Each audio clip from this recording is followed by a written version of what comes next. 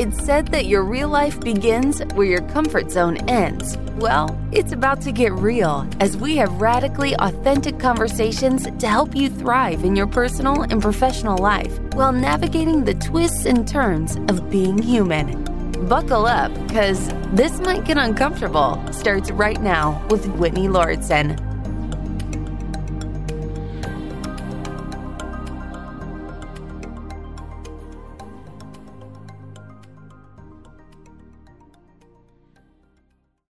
I'm really looking forward to today's episode because I actually did a ton of preparation for it. I'm just excited about doing this because I got a fantastic topic suggestion, which is something I've touched upon and thought I had actually gotten into a lot more in a previous episode with Jason. But when I tried to find that episode that I remembered, I couldn't find it. So either I imagined that I've already covered this topic or it was part of another episode. And I'm going to link to a few that have components of this in case you want to keep listening. And before I get into that today, I just really want to take a moment to acknowledge you and thank you. I mentioned this in a recent newsletter for anyone who's signed up for that. If you haven't yet and you're interested in getting weekly recaps of episodes and various things that I feel like sharing, I'm trying to reinvent the newsletter a bit because there's a whole refresh. We're in a new year. And also without Jason being part of Wellevator and the podcast anymore, I feel like it's a chance to do things differently. And actually, he used to write the newsletters.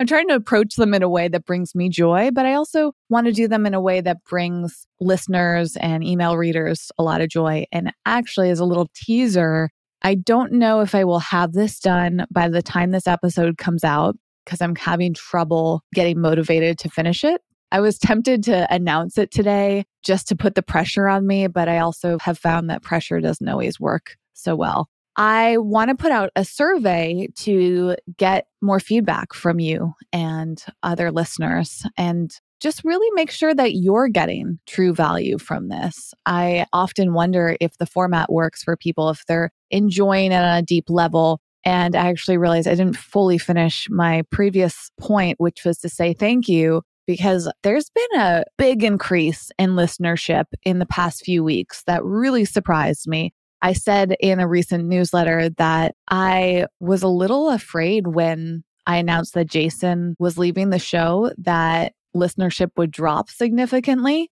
But not only has it not been noticeably different in terms of people leaving, it's actually grown. So I guess it is different. Somehow in the past few weeks, the listenership has skyrocketed. And I'm excited and curious about that. It's exciting because I really thrive off of positive feedback. And also, I work with sponsors of the show, and I want them to feel like there's a lot of value here. And as the community grows, that gives them more exposure and that helps monetize the show. And of course, I always want to make sure that any sponsorship is in alignment. And I've actually lined up a couple of really amazing sponsors for the show that I'm excited about, which just helps fund it, especially with Jason departing the show. Now all of the finances fall on my shoulders and I'm not concerned about it. But if you're ever interested in supporting more, just simply listening to the show makes a massive difference. So that's really why I wanted to thank you. And also, if you ever want to chip in financially, you can do that on Patreon. I've been trying to think of new ways to support people over there too. So long story short, I will be putting out a survey. And the reason why I feel like it was worth a teaser is not only to get you to sign up for the newsletter where you'll be sure to see it.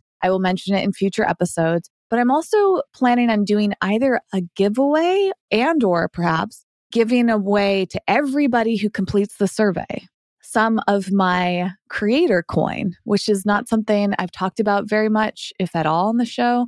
I have something called a creator coin on this platform called Rally.io. If you want to go check it out, I will link to it in the show notes for this episode, which is at wellevator.com. That's WELLEVATR.com.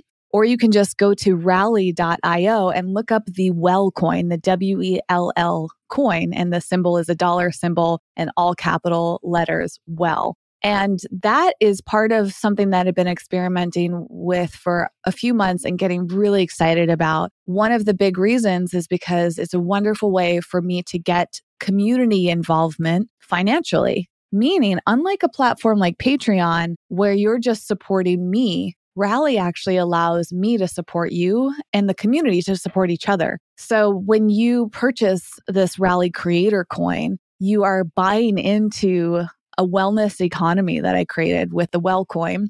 And you can get rewarded for it because the way Rally works is every single week, there's an algorithm there, but it's kind of like based on any growth that this little economy in the coin has achieved, they will reward you and every single member on the platform. So everybody will get some money.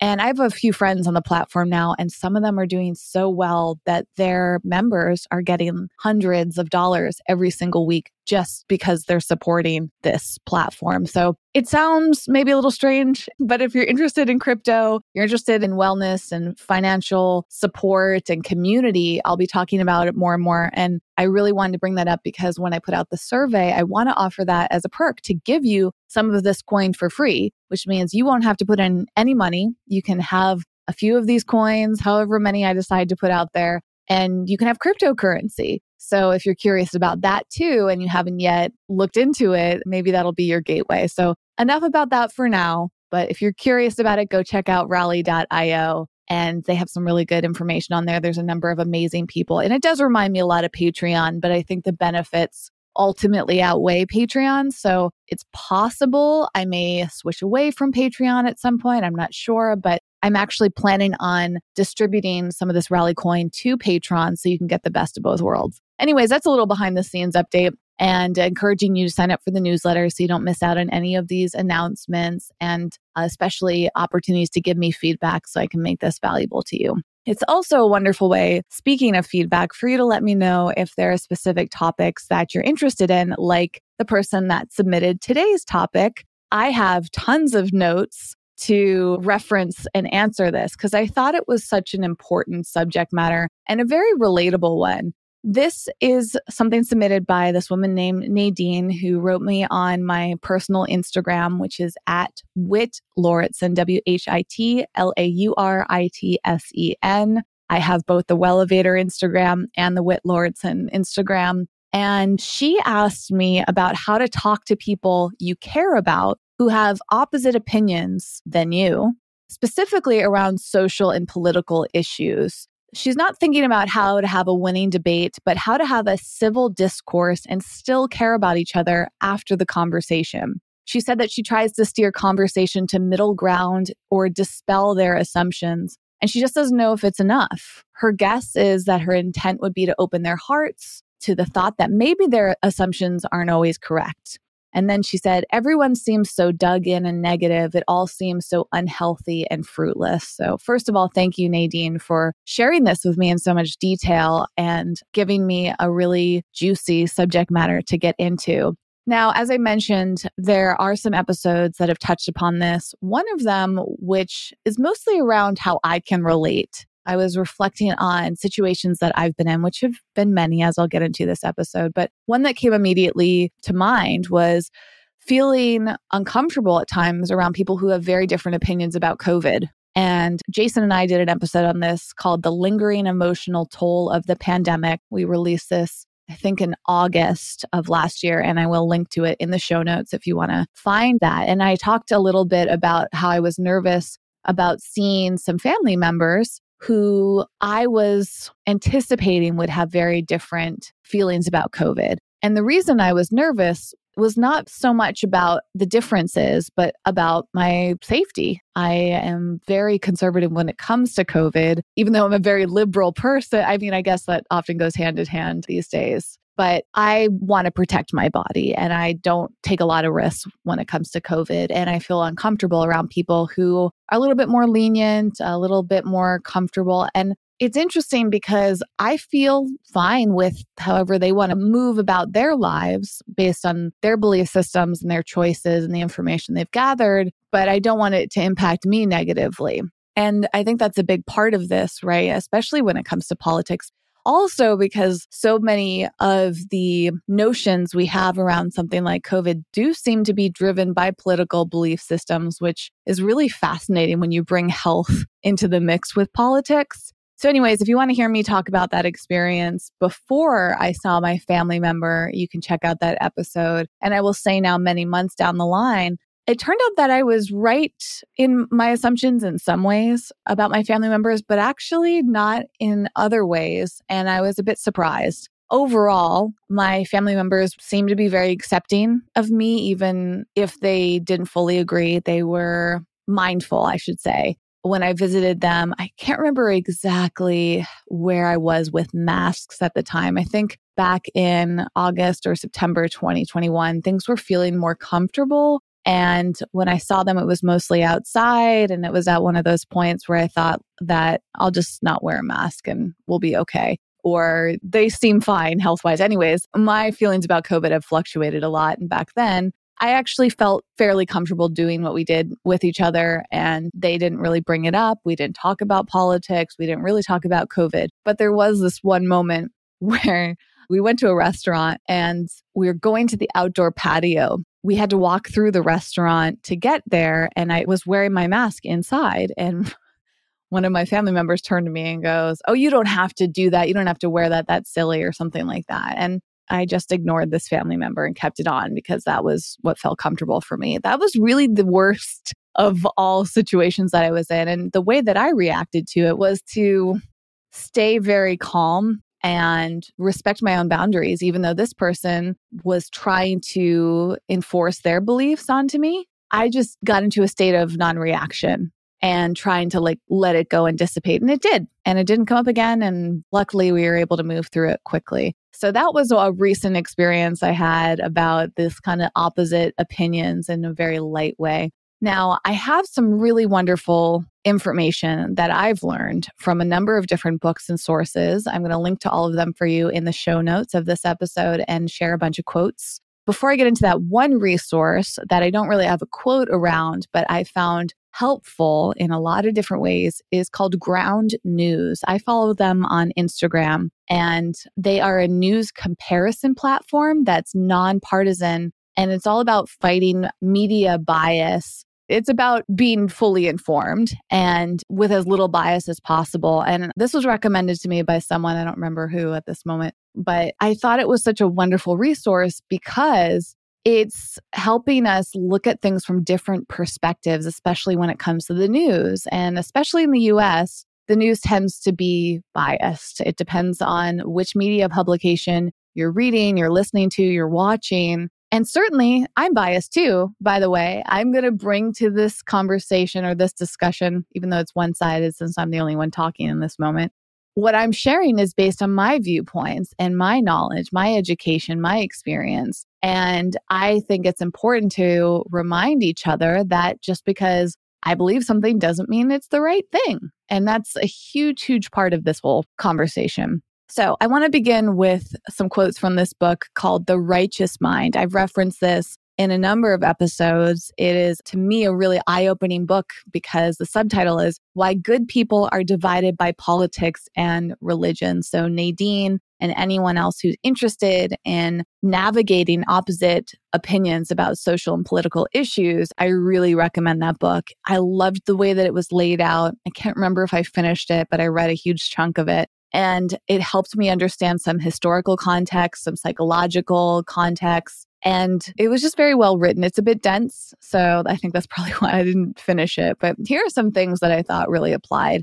Number one, early humans developed the ability to unite in order to shame, ostracize, or kill anyone whose behavior threatened or simply annoyed the rest of the group.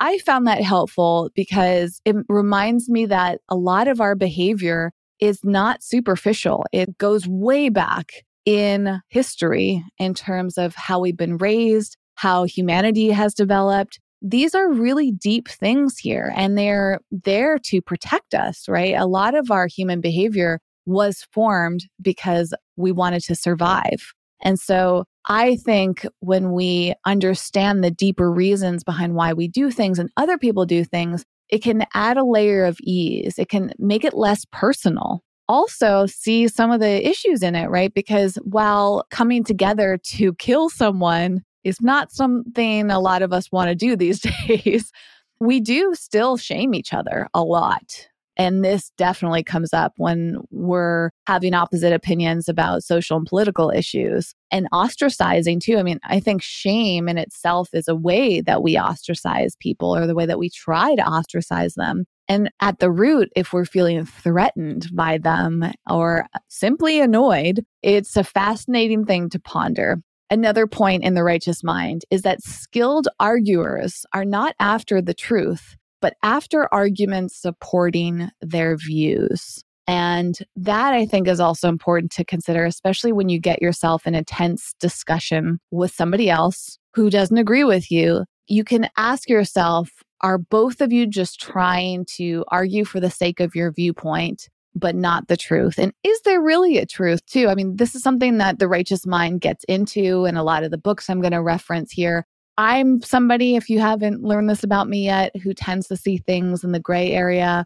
I try not to get into these black and white perspectives because I think there's truth on both sides. And that's actually ultimately why I'm trying to practice not arguing just to support my view. But I absolutely catch myself doing it, especially in casual ways. And it's moments where I'll feel defensive and I feel like I need to back up a feeling or a viewpoint. But for me, I'm very driven by truth or facts. Another thing you've probably noticed about me, I like doing research, and research is comforting to me because I'm trying to figure out what the truth is and look beyond my biases. But that's tough. And then the last quote I wanted to share from The Righteous Mind is to start by assuming that conservatives are just as sincere as liberals. And you can use something called the moral foundations theory to understand the moral matrices of both sides. I don't remember what that point was about, but I think it's important that when you're getting into this political viewpoint, that both sides are probably very sincere and very confident in how they're feeling. And if we assume that versus thinking, oh, they're just here to say something that goes against what I believe, one of the big points in The Righteous Mind book is that it's a complicated thing and belief systems are developed over years and years, lifetimes. And like I said, history, family, and education, there's so many factors that go into it. So for us to believe that our viewpoint is better than theirs or right or more in the truth is not really an effective way to communicate. And that's something that I pulled up this other book that I want to reference today called Beyond Beliefs. Now, this book by Melanie Joy is mainly about veganism. And it's a fantastic read if you're vegan or vegetarian like I am, because it gives you a lot of perspective and tools for having conversations with people who live differently and eat differently than you. And that is something that a lot of vegans and vegetarians struggle with. But there were a lot of points in that book that can apply to any type of opposing belief system. The first quote in that is to respect the person beneath the behavior. I love this. And this actually is a thread throughout the book, because sometimes when we get caught up in our difference of opinions, we forget about who this human being is. And we can easily lose our respect for someone. But there's often a difference between who they are at the core and their behavior. And not always the case. But just because somebody's saying or doing something in a moment doesn't mean that that's a full picture of who they are. And this book gives you a lot of different tools for how to respect someone, even if their behavior goes completely against your belief system. Another great point in that book is that resilient relationships are built on security and connection. We feel secure when we trust the other to keep us safe. And we feel connected when we feel understood, valued, and nourished. So that goes back to this idea of respect, which is, can you create a safe place to have a hard discussion together? Can you do this from a place of understanding, which is something else that's going to come up in a number of the quotes I'll read? Can you value someone? Can you find where you align? Is there a way that you can nourish them and their communication style while you're speaking to them? That will create a resilient relationship that can work through and weather these tough times. And this is especially important with friends, family members, loved ones, anyone you want to keep in your life despite their opposing views. Melanie also says, compassionate witnessing is the key practice to creating connection. It entails paying attention and listening with empathy, compassion, and without judgment. When we compassionately witness another, Our goal is not to be right or win an argument or even to fix a problem. It is simply to understand the truth of the other's experience. I love that. That really summarizes a lot of the advice and points and these resources I'm going to bring up today. It seems to be a thread through, which is the goal is not to be right. And the goal is also not to fix it. Another point in that book is that every time we're told that our feelings or experiences are wrong, we get the message that we don't matter. So you can think about times in your life where you felt like someone disagreed with you and was trying to prove you wrong, and maybe reflect on, did that make you feel like you didn't matter? And oftentimes when we can connect to that experience, we can put ourselves in somebody else's shoes. And personally, when I'm having conversations, it's really important for me for that person to feel like they matter. I don't want to lose that relationship most times. Even with a stranger, though, I want a stranger to feel like they matter. And I mentioned this in a recent episode about kindness and how being kind to another person, regardless of your relationship with them, goes such a long way. I think every human being wants to feel like they matter. So can you speak to each other in a way that isn't trying to prove them wrong? And lastly, from Beyond Beliefs, it is vital to have a community of like-minded others, no matter how small. Every one or two people who share your view can make a tremendous difference to your resilience. Living in a culture we may feel chronically misunderstood and offended takes a physiological and emotional toll that can leave you feeling isolated and alone. Knowing that others understand and share your beliefs can be extremely empowering. And I feel like that was an important section to mention here, is that sometimes when we have a difference in opinion with somebody, we're left feeling very vulnerable. We may feel like we're misunderstood. We may question ourselves. We may feel isolated. And that's why it's also important to have a community around you of someone that you can turn to and discuss these things in that safe place of knowing that they understand you. I think that we need both. We need to open ourselves up to conversations with people who live differently and think differently than us, but also create those spaces of people who are very like-minded. This to me is also a great opportunity for me to remind you of my private community that I've been developing over almost 2 years now. If you haven't heard me mention this yet, it's called Beyond Measure. And this is at the core of it.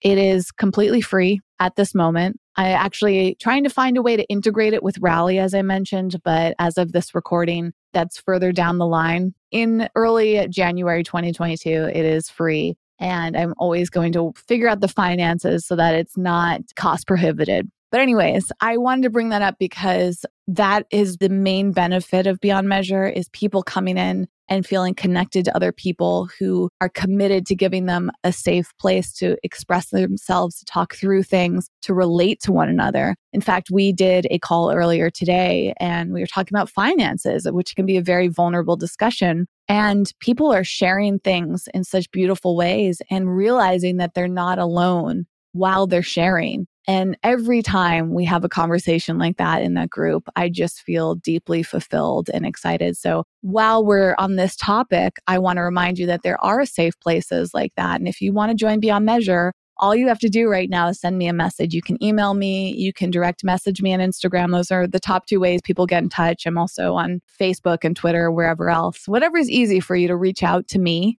All you have to do is say, hey, I'm interested in Beyond Measure, and I'll send you an invite. You can come check it out and see if it's a community fit for you. And if not, I hope that you do seek out community of like-minded people so that you get the best of both worlds, right? And broaden your safety net and broaden the bubble. Don't get stuck in this bubble of like-minded people, but have a place where you can recover and build your resilience. That's equally as important to practicing your communication skills. Speaking of different viewpoints, there's this wonderful author that you may have heard me mention before named Celeste Headlee. She's been a guest on the show, and she has written a number of books that I absolutely love. Her newest book is called Speaking of Race. And I went to that book because race is often a hard topic for people to discuss, and people have a lot of different beliefs around that and approaches. So there were some great points in that book that I thought would apply to this conversation. First of all, Celeste points out that every time we hear something that confirms our opinions, our brains get a little boost of dopamine. Now, there's pros and cons to that, right? So number one is if you are in a safe place like Beyond Measure, it's great if you want to get that hit of dopamine, right? You know that you're in a like-minded community when you discuss things with each other and you share things that you agree with. It feels really good. That's why community often nourishes us so much. But that's also important to keep in mind when you're having conversations that are against your opinion, that don't confirm your opinion. You may not feel very good. And maybe that's because you are used to being confirmed and getting that dopamine hit. So I think it touches upon this not only historical context to how we communicate with one another and how we feel about difference in opinion, also the biological workings of our own brains and other people too, right? So if you're trying to figure out why is this someone so committed to their opinion? Why are they fighting me? Why are they trying to shame me or prove me wrong? Or why won't they listen? Maybe it's because you're not confirming their opinion. And so they're not getting that dopamine rush that they want, right? And I just love that. I'm fascinated by the inner workings of the brain. In Speaking of Race, Celeste also says, you can disagree with someone strongly and yet have the conversation anyway. Debates have changed very few minds, but conversations have the power to change hearts. If I remember, I'm going to share that quote again at the end of this episode because I feel like that's a phenomenal takeaway. Having the conversation, even if you disagree, and knowing that it's not about changing someone's mind, but maybe changing their heart. And that's an interesting thing too. It goes back to one of the quotes from earlier from Beyond Beliefs about respecting the person behind the behavior and separating their mind and what they're thinking and perhaps their behavior from their heart, their soul, what makes them themselves. And I think sometimes we combine the two so much that we can't recognize the goodness in others. And that reminds me of that experience I have with my family. That experience went so well with them because it was all heart-centered. We were so excited to see each other. I hadn't seen this particular group of family members in many years, many years, I think like 10 or 15 years. And it was so good to spend time with them. It was so good to experience things with them. And I was in their part of the country and see where they live for the first time. It just nourished me on so many levels that I could put aside our differences. So it was about their hearts, not about their minds in that sense. Another book of Celeste that I absolutely love and really recommend actually for this subject matter, which is called We Need to Talk, How to Have Conversations That Matter. Some tips in that book are to be curious, check your bias, show respect, stay the course, and end well. And that's a really good framework and formula for navigating these tough times. I love that curiosity element. Because if we frame it, which is something I think Celeste gets into a lot in We Need to Talk, that curiosity can shift how we feel in those tough conversations. She encourages you to ask questions too. She also says the goal of an honest, respectful dialogue is to open our minds, not to change them, which is also what she said in Speaking of Race, but also opening up instead of changing them. And this is where the curiosity comes in. Celeste recommends that you resist the impulse to constantly decide whether you agree with everything someone says. Listening to someone doesn't mean agreeing with them. The purpose of listening is to understand, not to endorse. That to me is so incredibly powerful because sometimes we're afraid if we don't defend ourselves and our beliefs, our viewpoints, that we're endorsing someone else. And this is where I think it becomes complicated. I still want to dig in and better understand this. I'm afraid sometimes if I don't stick up for what I believe in, then I won't be a good advocate for what I believe in, right? Like let's say veganism or COVID or race, a lot of these tough conversations that can get people really riled up. Sometimes I feel like I need to share facts or information or perspectives, but ultimately I am trying to change somebody's mind when I do that. And maybe that's important, especially when it comes to race. You know, I'm a huge advocate for being anti-racist and being around people who seem to be racist or engaging in racist behavior. I feel like I need to correct them. And I'm not really sure, based on what I've read here, if that's the best way of action. I think Celeste's point is listening. And again, that's not about agreeing or endorsing. It's just listening to understand someone, not try to change them. She also says, there is no belief so strong that it cannot be set aside temporarily in order to learn from someone who disagrees. Don't worry, your beliefs will still be there when you're done. I love that phrasing because it kind of taps into our own fears. Like, are we afraid that someone's going to change us? Maybe we are not trying to change them, but maybe we're just trying to defend ourselves, protect ourselves from being changed. But beliefs are so deeply rooted. I think Celeste's point is like, your beliefs are not going to change. You're just setting it aside temporarily to learn. And speaking of setting aside, she says, all of the opinions, causes, beliefs, and biases that come with our setting aside ourselves is one of the cornerstones of a great conversation.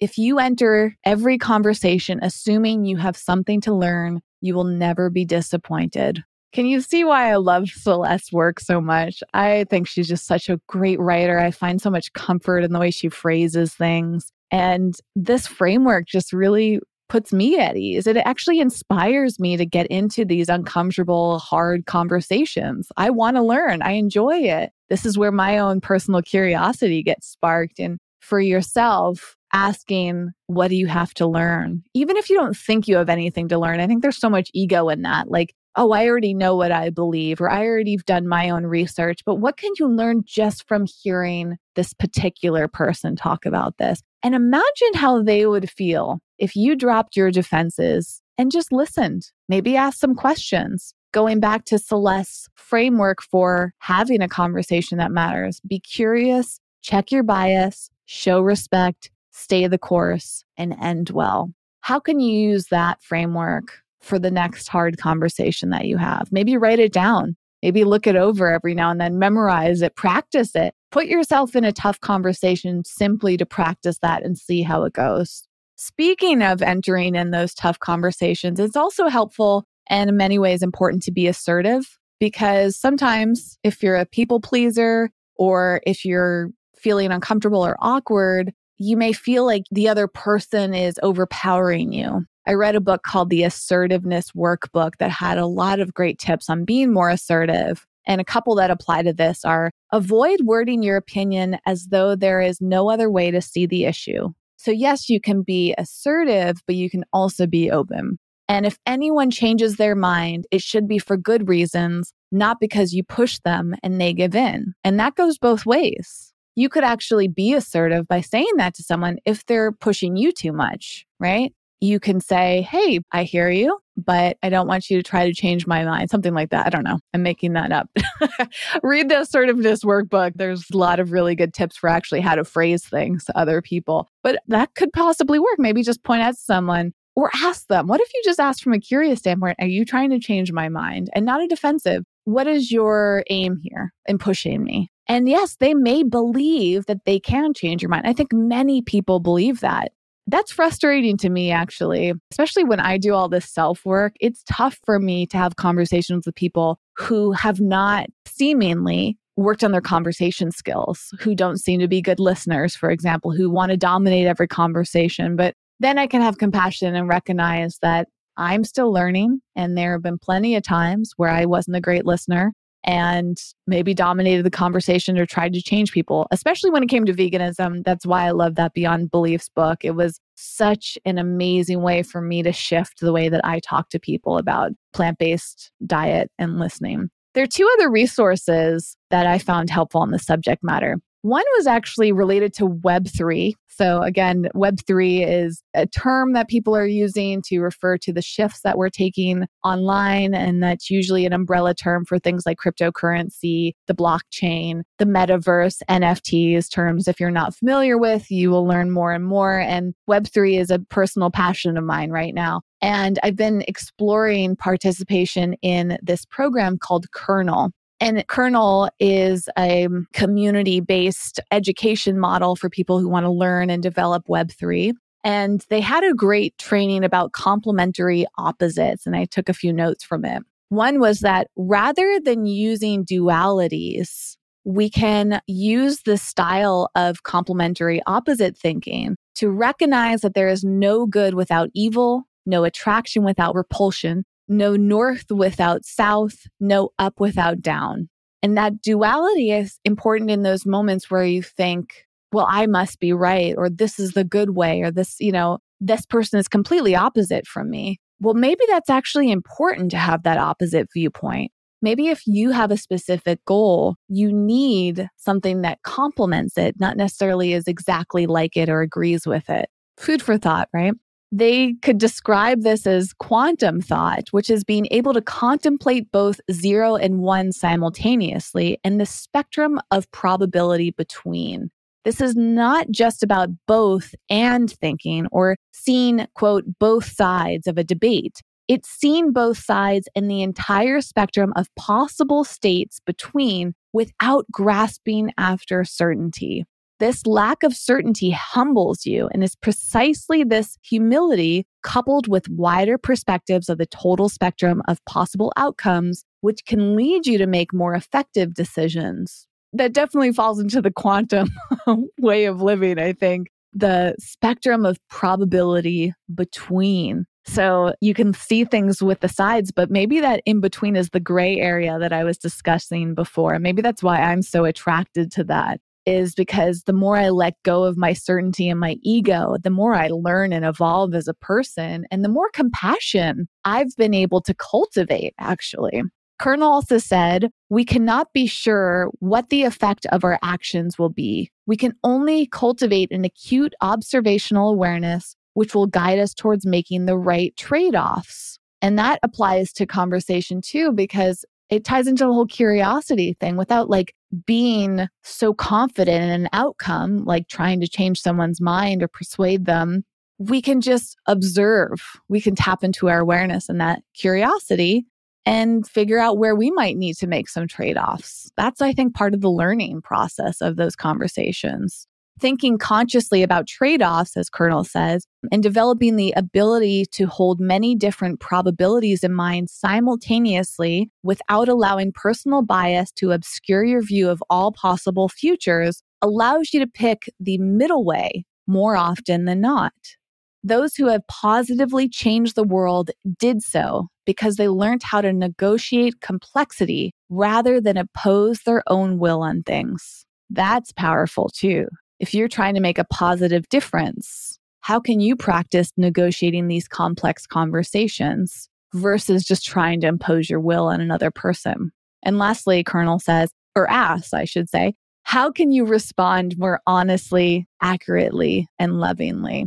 The last resource I wanted to share is from this phenomenal book, another one on this list, which again, I will link to everything in the show notes at wellevatr.com. That's WELLEVATR.com. There's a full transcript of this episode. There are quotes. There is a video eventually when I post it on YouTube.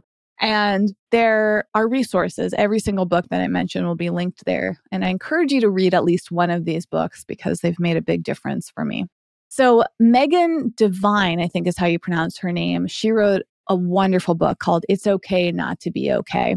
And that book is about navigating grief. A huge chunk of that book is about the challenging conversations that people have after grief on both sides. So the person going through the grieving and the people that are witnessing and supporting to best of their abilities, this person going through grief. And Megan talks about how hard it is to navigate grief with other people's opinions. She has a lot of really great points. One, finding safety means to come together with open hearts and a willing curiosity about everything we experience: love, joy, optimism, fear, loss, and heartbreak.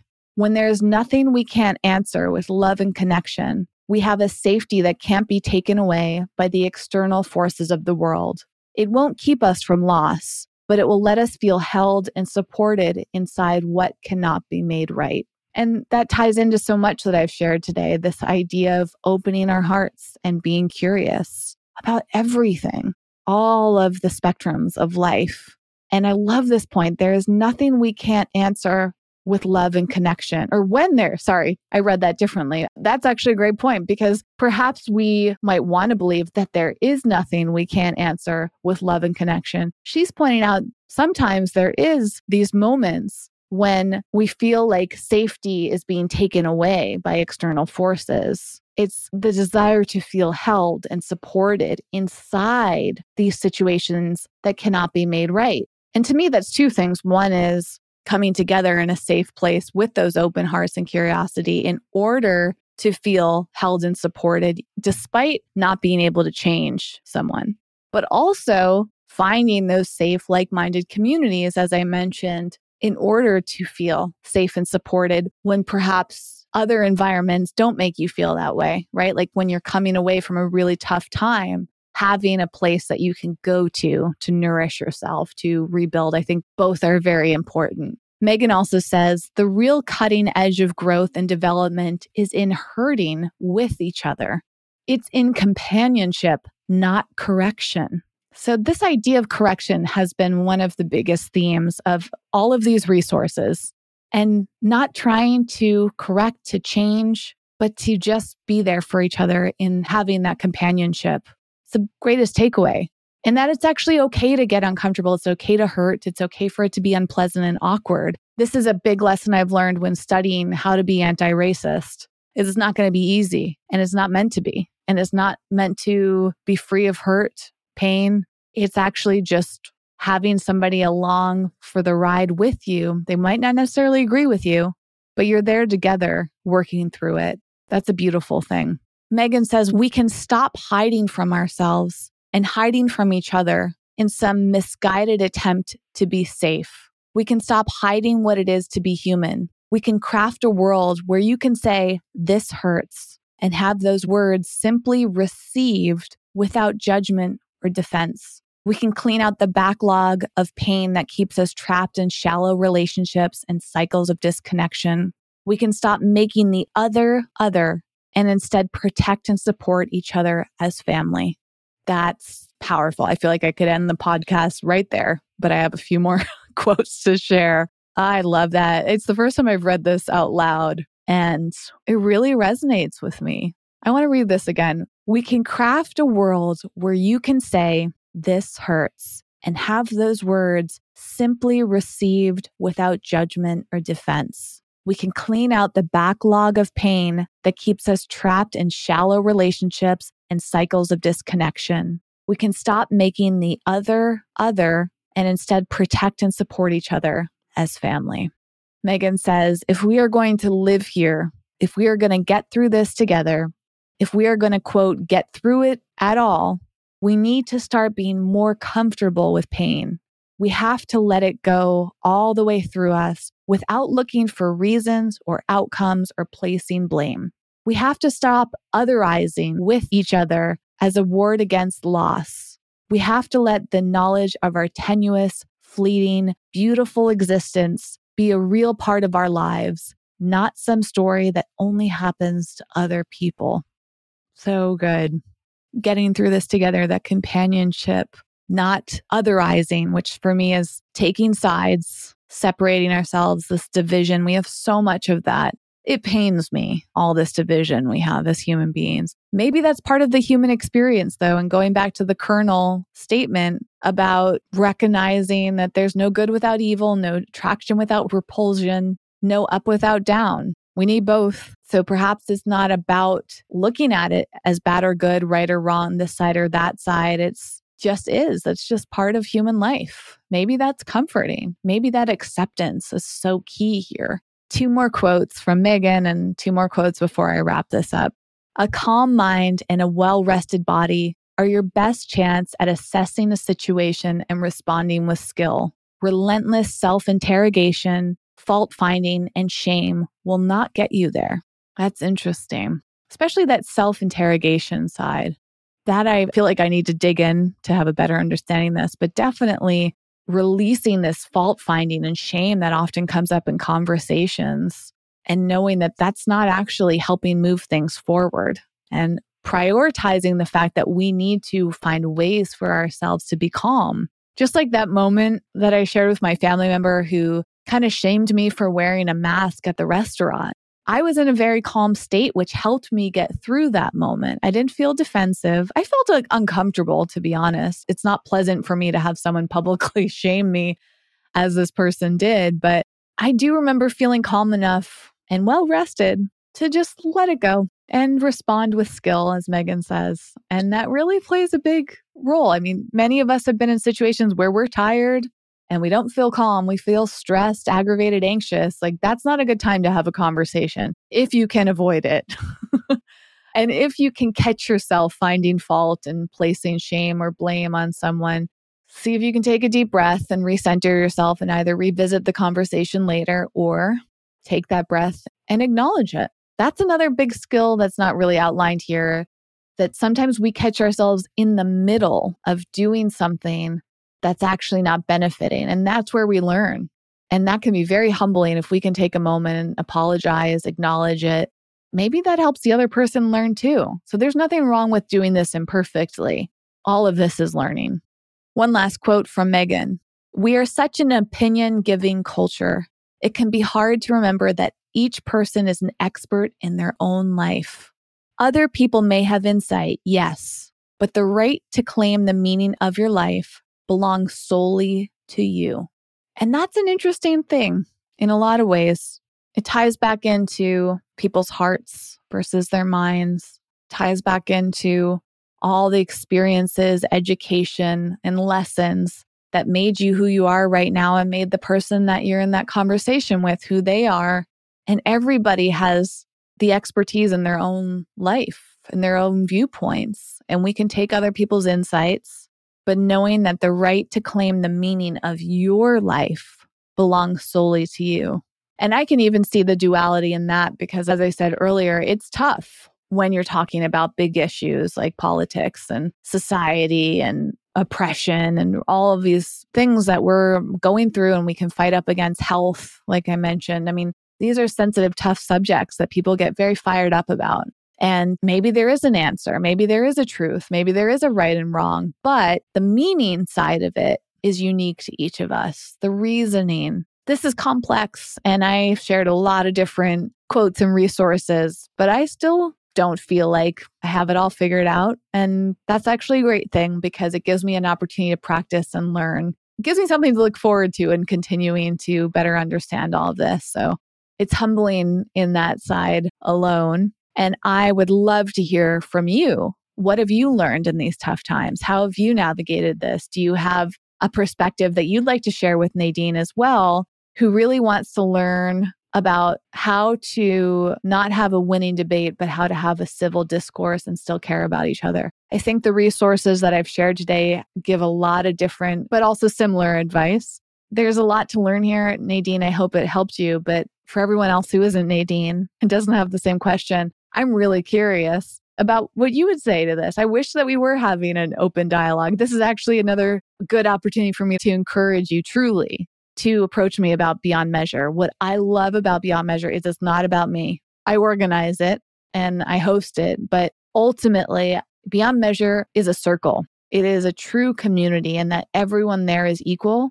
It's not about a one-sided conversation. It's a circular conversation. Yes, we are like-minded. Yes, we are often in agreement with each other, but it's a supportive space where we can share and ask questions like this, discuss it, offer up resources, and just listen, like this said. So I would love to have you part of that, just if only to have one conversation with you and better understand your perspectives and experiences and beliefs. I am very curious about that. I would love to learn from you too.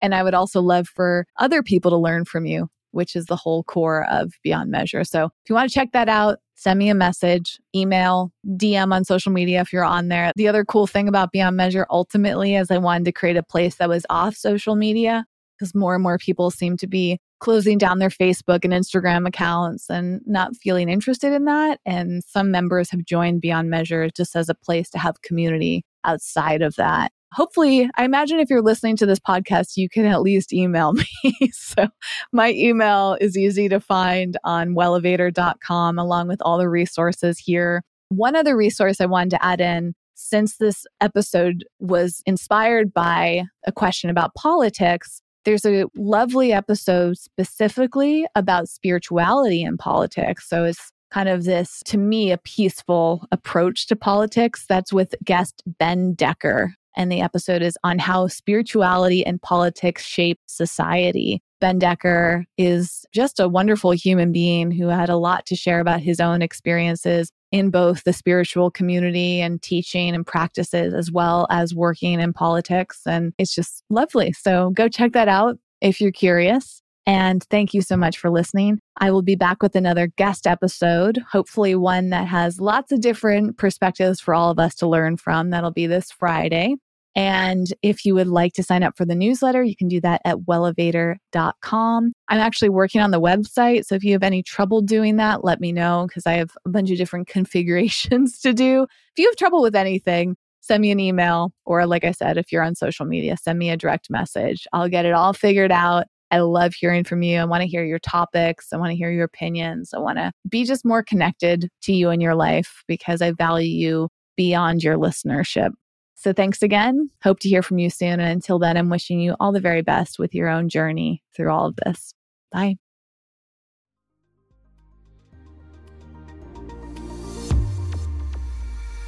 Thanks for listening and getting out of your comfort zone with us today. For show notes and more high-performance resources to help you thrive, go to wellevatr.com. That's WELLEVATR.com.